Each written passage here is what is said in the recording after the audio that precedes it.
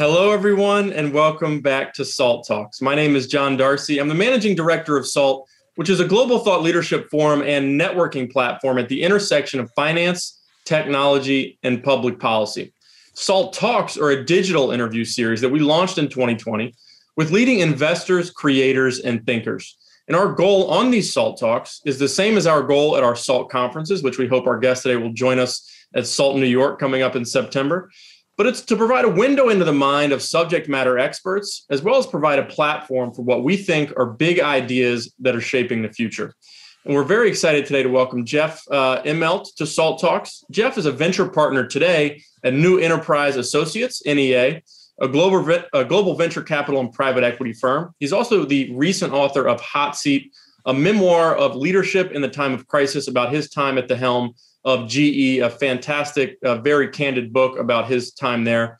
And prior to joining NEA in 2018, as I mentioned, he was the 9th chairman of GE and served as CEO for 16 years. He's been named, quote, one of the world's best CEOs 3 times by Barron's. During his tenure as CEO, GE was named America's most admired company by Fortune magazine and one of the world's most respected companies in polls by Barron's and the Financial Times. He's received 15 honorary degrees and numerous awards for business leadership and chaired the President's Council on Jobs and Competitiveness under the Obama administration. Jeff has a bachelor's degree in applied mathematics from Dartmouth College and an MBA from Harvard University. He's also a member of the American Academy of Arts and Sciences. And hosting today's talk is Anthony Scaramucci, the founder and managing partner of Skybridge Capital, which is a global alternative investment firm. Anthony is also the chairman of SALT. And with that, I'll turn it over to Anthony to start the interview. So, John, got to take a shot at you like right away, just right out of the box. Okay, I first met Jeff Immelt when you were in diapers, likely. Okay, he was at the Sun Valley Conference 20 years ago. I'm kidding. He wasn't in diapers, Jeff. But you were talking at that point about taking over the reins from a legendary CEO, now deceased Jack Welch, and the trials and tribulations there of coming into the job right after 9/11, literally the week of. And so we're going to talk about the book in a second, but I think it's a precursor to the book and your experience at GE. I want you to take us back 19, 20 years ago almost, set the scene for us. You're taking the reins at GE. Tell us about what's going on. Great. Hey, Anthony, great to see you again. And John, you as well. So Anthony, like you said, my first day as a CEO of GE was September 10th, 2001. I did an all-employee broadcast with Sue Herrera. I flew to Seattle. I spent the night there and was going to see Boeing the September 11th. I'm on a stair stepper downstairs working out, and watched the second plane hit the World Trade Center. So at that moment, you kind of knew life as we knew it was going to change dramatically. Just the tragedy of what went on, and the first thing I thought about was how many employees did we have that were impacted? There were 2 that were killed, and then just started combing through. We had engines on the planes. We owned 1,200 aircraft. We insured the World Trade Center. NBC, which we owned at the time, went 4 days with no advertisements.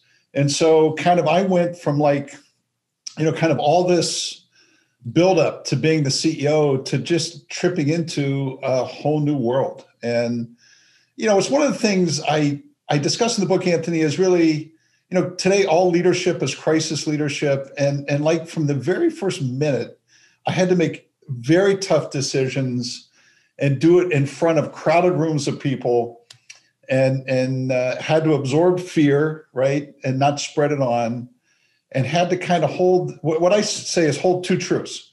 Bad things can happen, but you have to continue to play for the future. And I had to do that my second day on the job. So just hard to explain.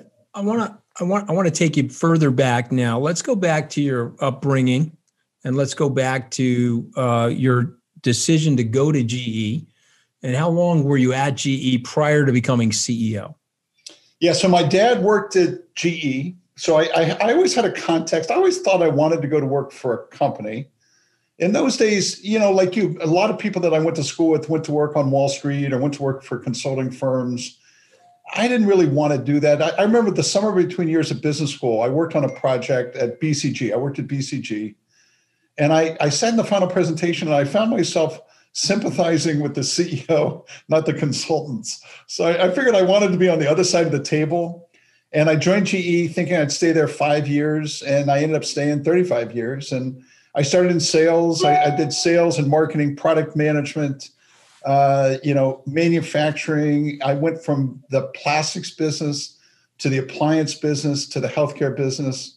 So kind of a typical career in a conglomerate. And, I never really thought about being CEO of GE until the end because it was just too weird to think about. But, 5 years turned into 10 and 15 and 20. And all right. So the book is well titled. The book is called Hot Seat.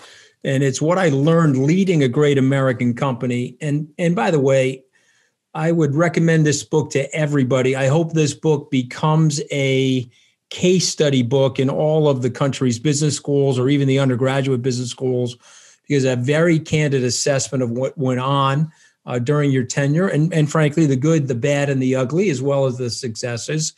Why did you write the book, Jeff? And what do you hope readers take away from it? Anthony, truth equals facts plus context. And I felt like all the context had gone away from GE over the past few years. That basically we did more good things than bad things, but people were dwelling on incomplete truths. And I wanted to tell a more complete story. And so I hired a co-writer who was a great woman named Amy Wallace. She spoke to 75 of my colleagues and investors and people in the GE ecosystem. And our goal was really to tell a complete story of the good and the bad and what we saw, what we learned, and put readers in the shoes of people making decisions. Look, everybody can be an armchair quarterback looking back, but life has to be lived looking forward. And so, you just don't have the luxury to second guess all the time. So I wanted to tell a more complete story, Anthony. And I kind of view that in the time of COVID, all leadership is crisis leadership. And I think if you read about the financial crisis or 9/11 or all the things that we went through as a leadership team, hopefully readers are going to say, hey, I'm not alone. And here's some things that worked and some things that didn't work. But I wanted it to be raw. And I wanted it to speak to the people I worked with because I truly love them and I love working with them. Okay, but you paint a very stark, clear, concise picture. And so let me lay it out for people that potentially have not read the book, and then you can hand check me if I'm wrong. But what you're basically writing in the book is that you had this storied, celebrated CEO, and you had earnings in the company. And again, cultural standards being what they are, accounting standards being what they are, they got tougher and they got more scrupulous after things like WorldCom and after Sarbanes-Oxley. And so all of a sudden now the accounting realities and the way you had to look at the company was quite different, frankly, than the way Jack Welch had to look at the company. You had the 9/11 situation, and you had this transformation happening in the world of technology. And of course, GE is an old line manufacturing company. And so there you were at the helm during those inflection points, and a result of which you made decisions that were, consistent with the culture of GE and consistent with your values. So tell us about that decision-making. Tell us about the prism that you looked through. And did I get that right? Because that was my read of the book, basically. And then tell us how you took your decision-making prism, and applied it to what was going on at the time. Anthony, Jack was a great CEO and the company really prospered under his leadership, but the world was changing and it changed dramatically. We had kind of an underinvested set of industrial businesses. We had a flourishing set of financial businesses, and our price earnings ratio was greater than a tech company. So clearly perception didn't quite equal reality in that context. I think, we set about reinvesting in the industrial company, the non-finance company. We were making great progress, but we made the decision at that time to let GE Capital continue to grow.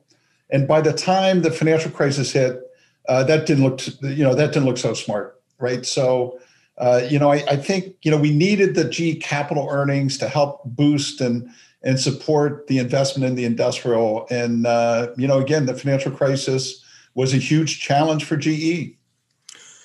It's interesting because it's another big learning lesson I've gotten from the book. Some of our life is serendipity. Some of our life is providential. It depends on the era that you're in. It depends on the culture of your times and the businesses that you're managing. I think you make a very, very strong case for all of those things. But you had a situation beyond your control, frankly, Jeff, that I want you to describe to our listeners. And that is, you had a company that had its earnings going up fairly consistently. I don't want to say manufacturer because that's unfair. It was consistent with the accounting standards of that time. But as you had changing accounting standards and you had a changing conglomerate, those earnings became harder to show consistent growth with. Again, I think that's fair characterization. So therefore, that's a situation. And now you and I both know that situations get personalized. It's George Bush's recession and it's Bill Clinton's recovery, but there's a cyclicality to the thing. And so explain that to our listeners, the way you write about it in the book, and explain how you put your arms around these things. Yeah, look, I think, GE Capital was a great business and very competitive and basically was run the way all financial service companies were run. But, what basically, like when 9/11 happened, the Monday the market opened, our largest shareholder trimmed their position by 50%. And I spoke to them and asked them why after the market closed. And they said, we didn't realize you were in insurance, right? So here's the largest investor that didn't really see that we were in that kind of financial service business. So it took us time to, again, retrain our investors about the desire to, spool up the industrial companies. And, I bought a life science company and paid 16 times earnings. And that in those days was considered to be crazy. The same company today would trade at 50 times earnings, right? Or something like that. So, we were going about the process of change. I think making really good progress, but, we were so big in financial services that when the financial crisis hit, it really took a huge toll on the company. And so let's talk about that. GE Capital, it grew into a very large appendage of the business. It obviously was deeply impacted by the 2008 financial crisis. What did the company ignore regarding GE Capital that led up to the crisis? I think it's the question I thought about a lot, and it's one of aggregate size. And I think it's something that CEOs or business leaders, you don't sometimes pay attention to what your risk triggers really should be. We always viewed as the important thing for GE Capital to be AAA rated. In other words, to have rating agencies that basically valued the company's debt. I think what we found is in the moment that Lehman Brothers went bankrupt, the rating agencies didn't matter anymore. And it was, how could you fund yourself when the capital markets froze or ground to a halt?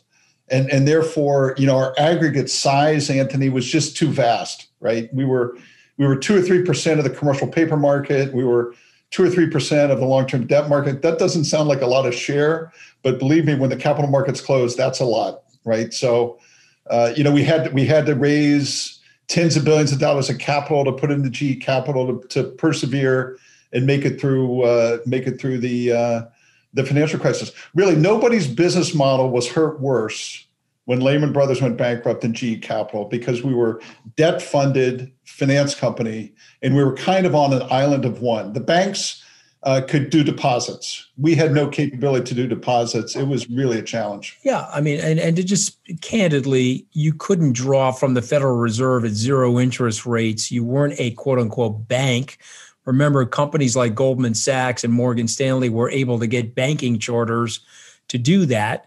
And, you fast forward to Robinhood as an example, Jeff. Robinhood had that problem 3 weeks ago. They couldn't draw from the Fed, so they had to go out. They had to stop trading, which hurt their image and reputation. And then they had to go out and get the money from venture capitalists. And so, again, it's these situations and our responses to them. The reason why I love the book is that it's so candid about the evaluation of those things.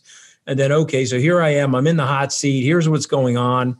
Here are the decisions that I'm making at the time. You want to judge it with 20/20 hindsight, that's fine. But this is what was happening right there in the windshield as I was driving this gigantic tractor trailer. And I want to get into. I told the story. The most important decision I ever made, I made on September 30th of 2008.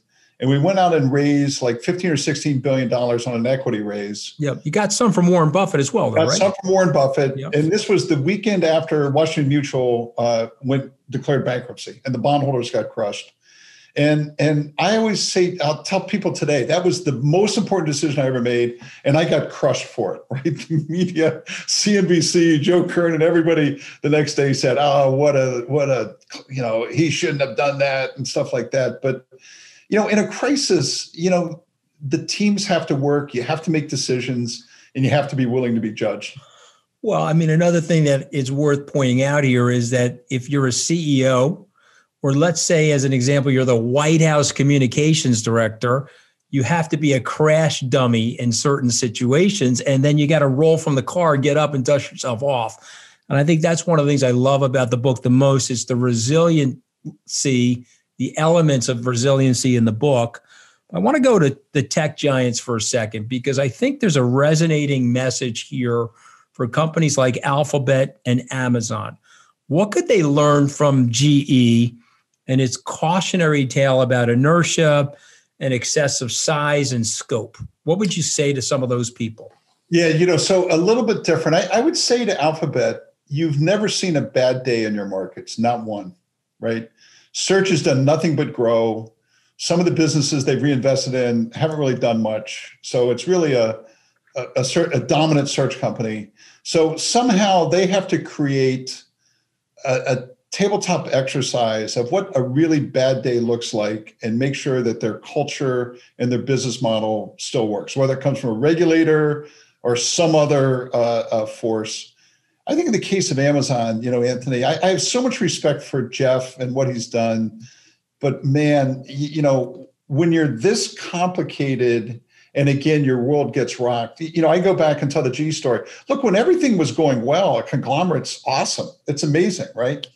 But when things are really choppy, it is really tough to manage so many different businesses at the same time. So I think they both have to model what happens when really bad days occur. And that's hard, but that's necessary. Well, I think look, it's a great message. I've got two last questions before I have to turn it over to the erstwhile millennial, okay, who will try to outshine me, iMelt. So, what can I say? But here are my two last questions. I want to make these fun questions. Let's go to Donald Trump and the recruiting of then real estate mogul, business mogul, Donald Trump into The Apprentice. You and Jeff Zucker, Mark Burnett trying to get him to do that show.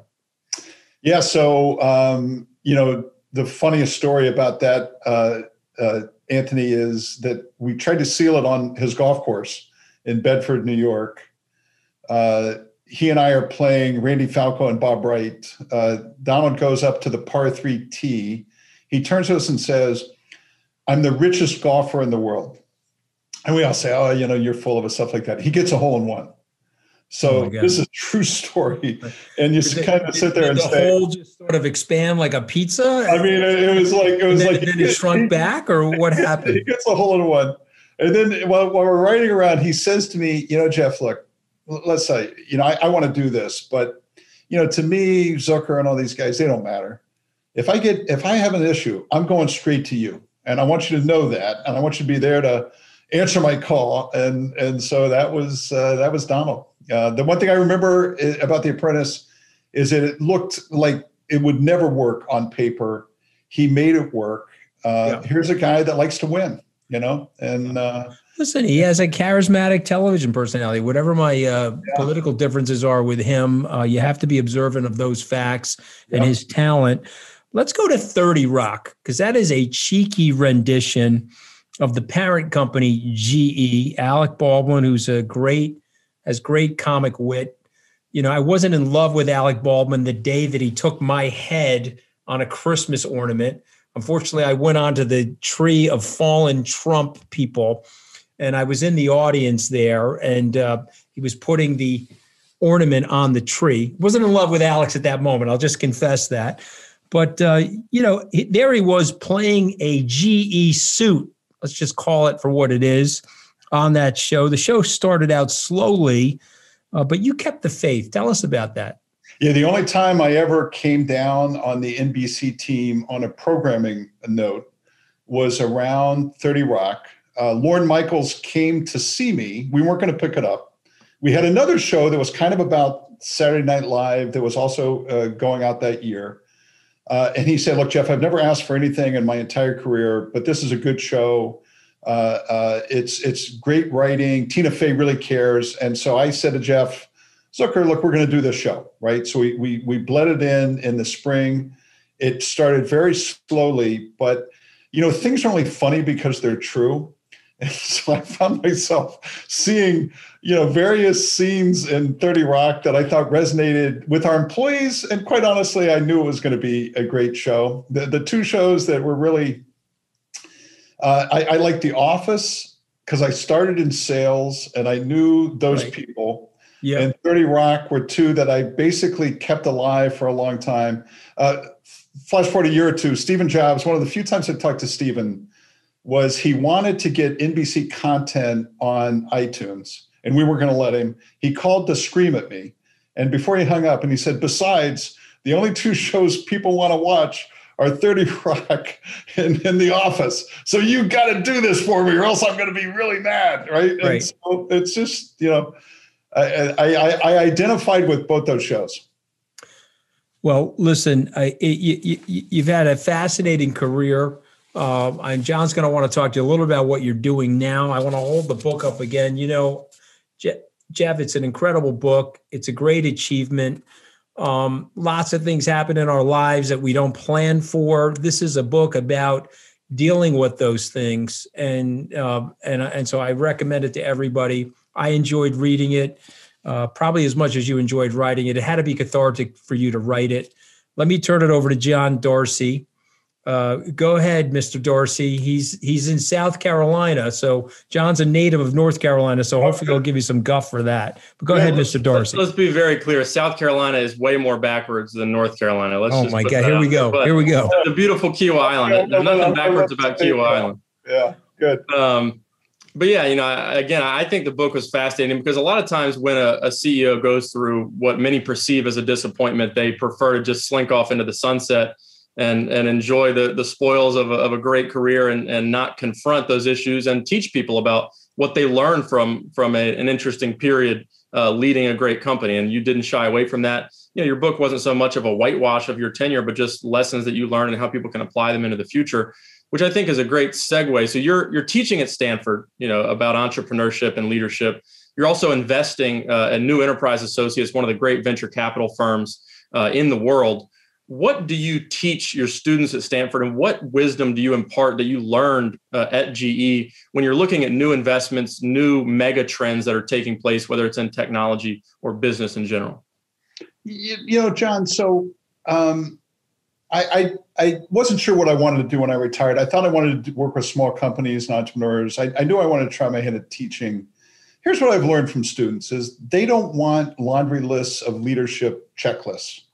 They want grit, stories, successes and failures, because they know they're going to have to go to a world where you have to figure stuff out on your own.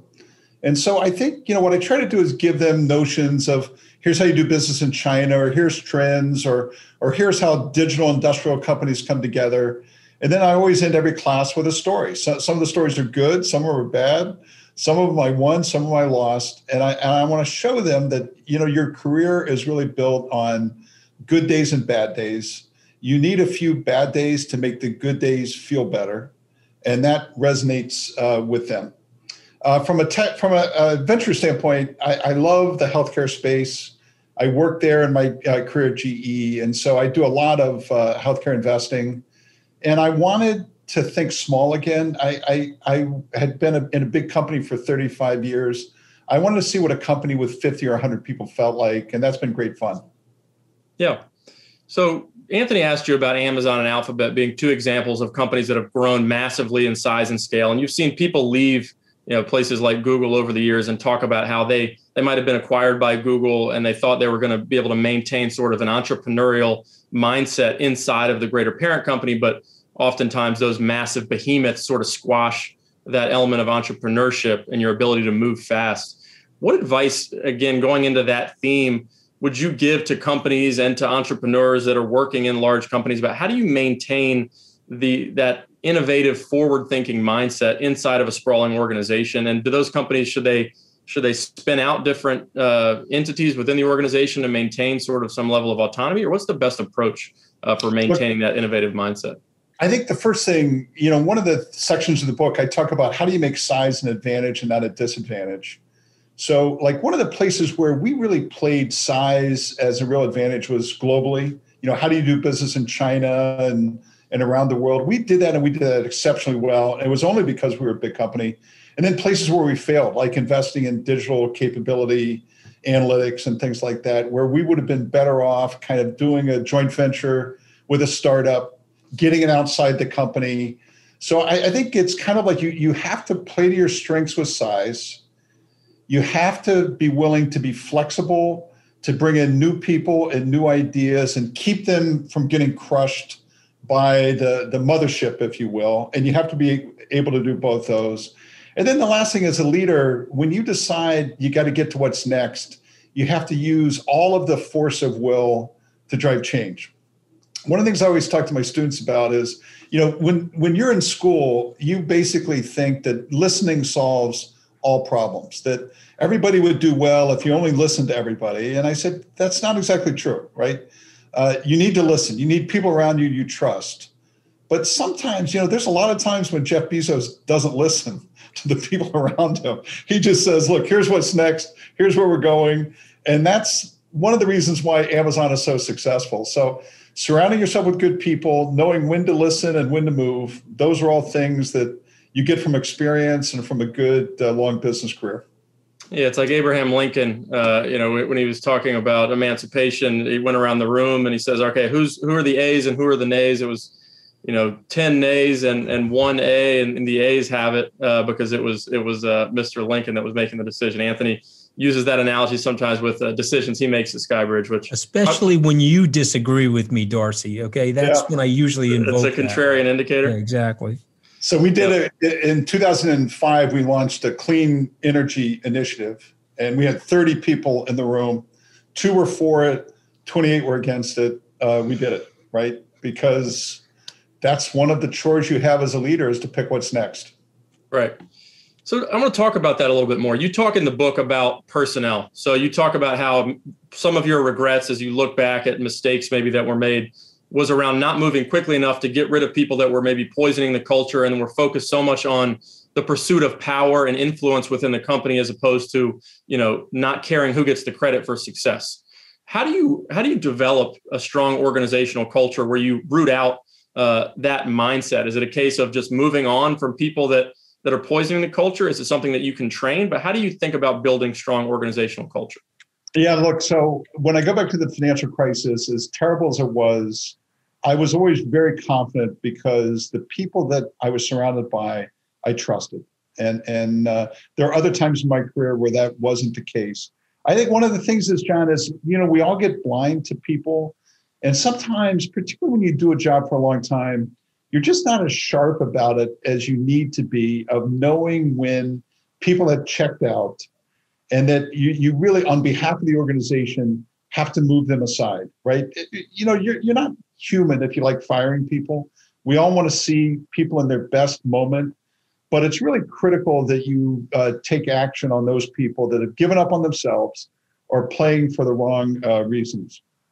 For 8 years, monthly, I would bring in a senior executive. We would have dinner on a Friday night with our spouses. And then I would spend 6 hours on a Saturday morning with him or her, just talking about their career aspirations, how they did their work, what they thought of me. And you need to have, even in a big company, you need to have that kind of connection so you can tell not just about that person, but you learn about the people around them and who's doing the work and who isn't. So it's, it always sounds trivial to say people matter the most, but they do. Yeah. And when you show people that you care about them as people, it makes them feel like they want to work hard for you and not poison the culture. But I want to talk about the period after you left GE. So we talked about Jack Welch, and I'm going to summarize it. You basically felt that perception didn't equal reality in terms of how people perceived GE when you took over. And then after you left, your successor, John Flannery, unwound some things that you had worked on that actually had showed some promise and maybe derailed some of the makeover that was taking place at GE. If you've been able to continue longer, and even if, say, you were in the seat today, what types of projects and initiatives would you be continuing, some of which maybe that you started sort of late in your tenure there? John, I'm going to beg out a little bit on the question because I didn't write the book to kind of judge what's happening in the companies today. I really wanted a more complete narrative about what I did. But look, all companies are a blend of operations and kind of innovation. What's next? And so I think, I would have focused on those two things where like you got to execute. If you don't execute, you don't last long, but you still have to invest in the future. The most successful business that was in GE when I was there was our aviation business. Look, we could wake up tomorrow morning and Elon Musk could launch an all-electric aircraft, and he could probably raise $10 or $15 billion to do it. And that'd change the industry, right? So if we're not leaning forward into those spaces and not taking risk and trying new things, look, it doesn't matter how long you've been around or what business you're in, you're going to get crushed someday, right? So I would just stay focused on operations and innovation. Yep.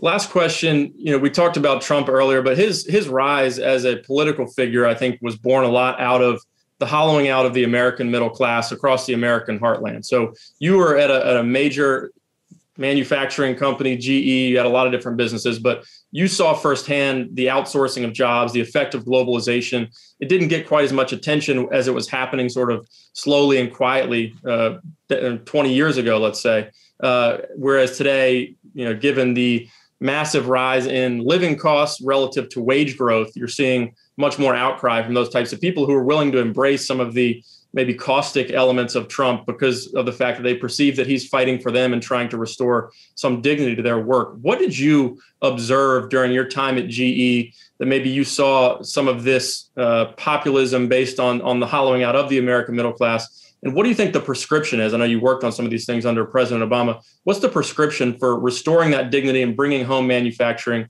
and just rebuilding the American middle class? Yeah, John, so my dad worked at GE for 38 years, so I never have had anybody that needed to explain to me the value of a GE job, number one. Number two, look, I would call myself a Scaramucci Republican. In other words, I'm a Romney Republican. I don't really recognize what You're in the Museum of Natural History with that comment, Melt. So I don't recognize what's happening today. So let me just put that out there. I've never been overly political, but I don't recognize it. But there's a reason why, President Trump resonated with so many people, and that is for 30 years, basically business people like me thought we could move any job we wanted to chase low wages or move factories around. And that was all part of being a competitive framework. And, it wasn't unique to GE, but we were part of that. That actually started to change during the financial crisis, and it only accelerated with President Trump. So if you're running a company today, you need to care about where you make things. You need to respect the people who are doing middle-class work in your companies, and you need to be able to have some vision for how you include them into the role of your company, the vision of your company. And so, some economists at MIT might be able to defend, here's what's happened to manufacturing jobs, but it doesn't work where it matters most. And the fact of the matter is, for us, 300,000 people. When I retired, there were 300,000 people that worked at GE, probably half of whom were in the US. We were a net exporter. They were more important in political influence than I was, right? 100 CEOs getting together in DC doesn't matter like it used to. But this string of people that work for you and work with you and that are essential to their communities, they matter a lot. So, my hope is that, this generation of business leaders understands that you can still sell around the world, and you should, but you need to have some vision for this country, or else you're not going to be, your ticket's going to be pulled, and you're not going to be allowed to compete for the future. And anybody in 2020. Anybody that sole sourced a product in China for shipment to the U.S. had to have their head examined, had missed every clue for the previous decade. So, I think it's fascinating, and it's very much back in the news as Ford announced recently that they're going to be moving a lot of their manufacturing activities that they were supposedly going to invest in Ohio or moving it to Mexico. And I'm sure we'll relitigate the different approaches that Trump and now the Biden administration have taken to bringing American manufacturing home. But Jeff Immelt, thank you so much. The book is called Hot Seat. Anthony, will you hold it up again so we get some extra promotion? The other thing I want to mention, which I didn't get a chance in our interview, Jeff, is that when you started at GE, and I'm on page 166, you had 6.4% of the corporate office were women. And yet the comparable to the rest of the corporations in the Fortune 500 were 11.9%. And you did a masterful job of bringing that up and bringing GE into the cultural diversity and inclusion. And so I want to applaud you for that. The book is called Hot Seat. What I learned leading a great American company. It's a fantastic read. And I appreciate you coming on Salt Talks. Thanks, Anthony. And I want to get you to one of our live events at some point. Great. I don't think Donald Trump will be coming to any of those live events, Jeff, but you never know in life. Just never know what's going to happen. So anyway. There's 12 of us left, Anthony. So exactly right. Thanks again. Thanks, John. Thanks, Anthony. It's great to be with you. Thanks very much. Thank you, Jeff. And thank you, everybody who tuned into today's Salt Talk with Jeff Immelt, the former CEO of GE and now a venture investor at New Enterprise Associates and a professor at Stanford, teaching and investing based on what he learned during his tenure at GE. Reminder, if you missed any part of this Salt Talk or any of our previous talks, you can access them on our website at salt.org/talks and also on our YouTube channel, which is called SaltTube. Please follow us on social media. We're on Twitter, is where we're most active at Salt Conference, but we're also on LinkedIn, Instagram, and Facebook. And please tell your friends about these Salt Talks. We love growing our community and educating a broader constituency of people. But on behalf of Anthony and the entire Salt team, this is John Darcy signing off today from Salt Talks. We hope to see you back here soon.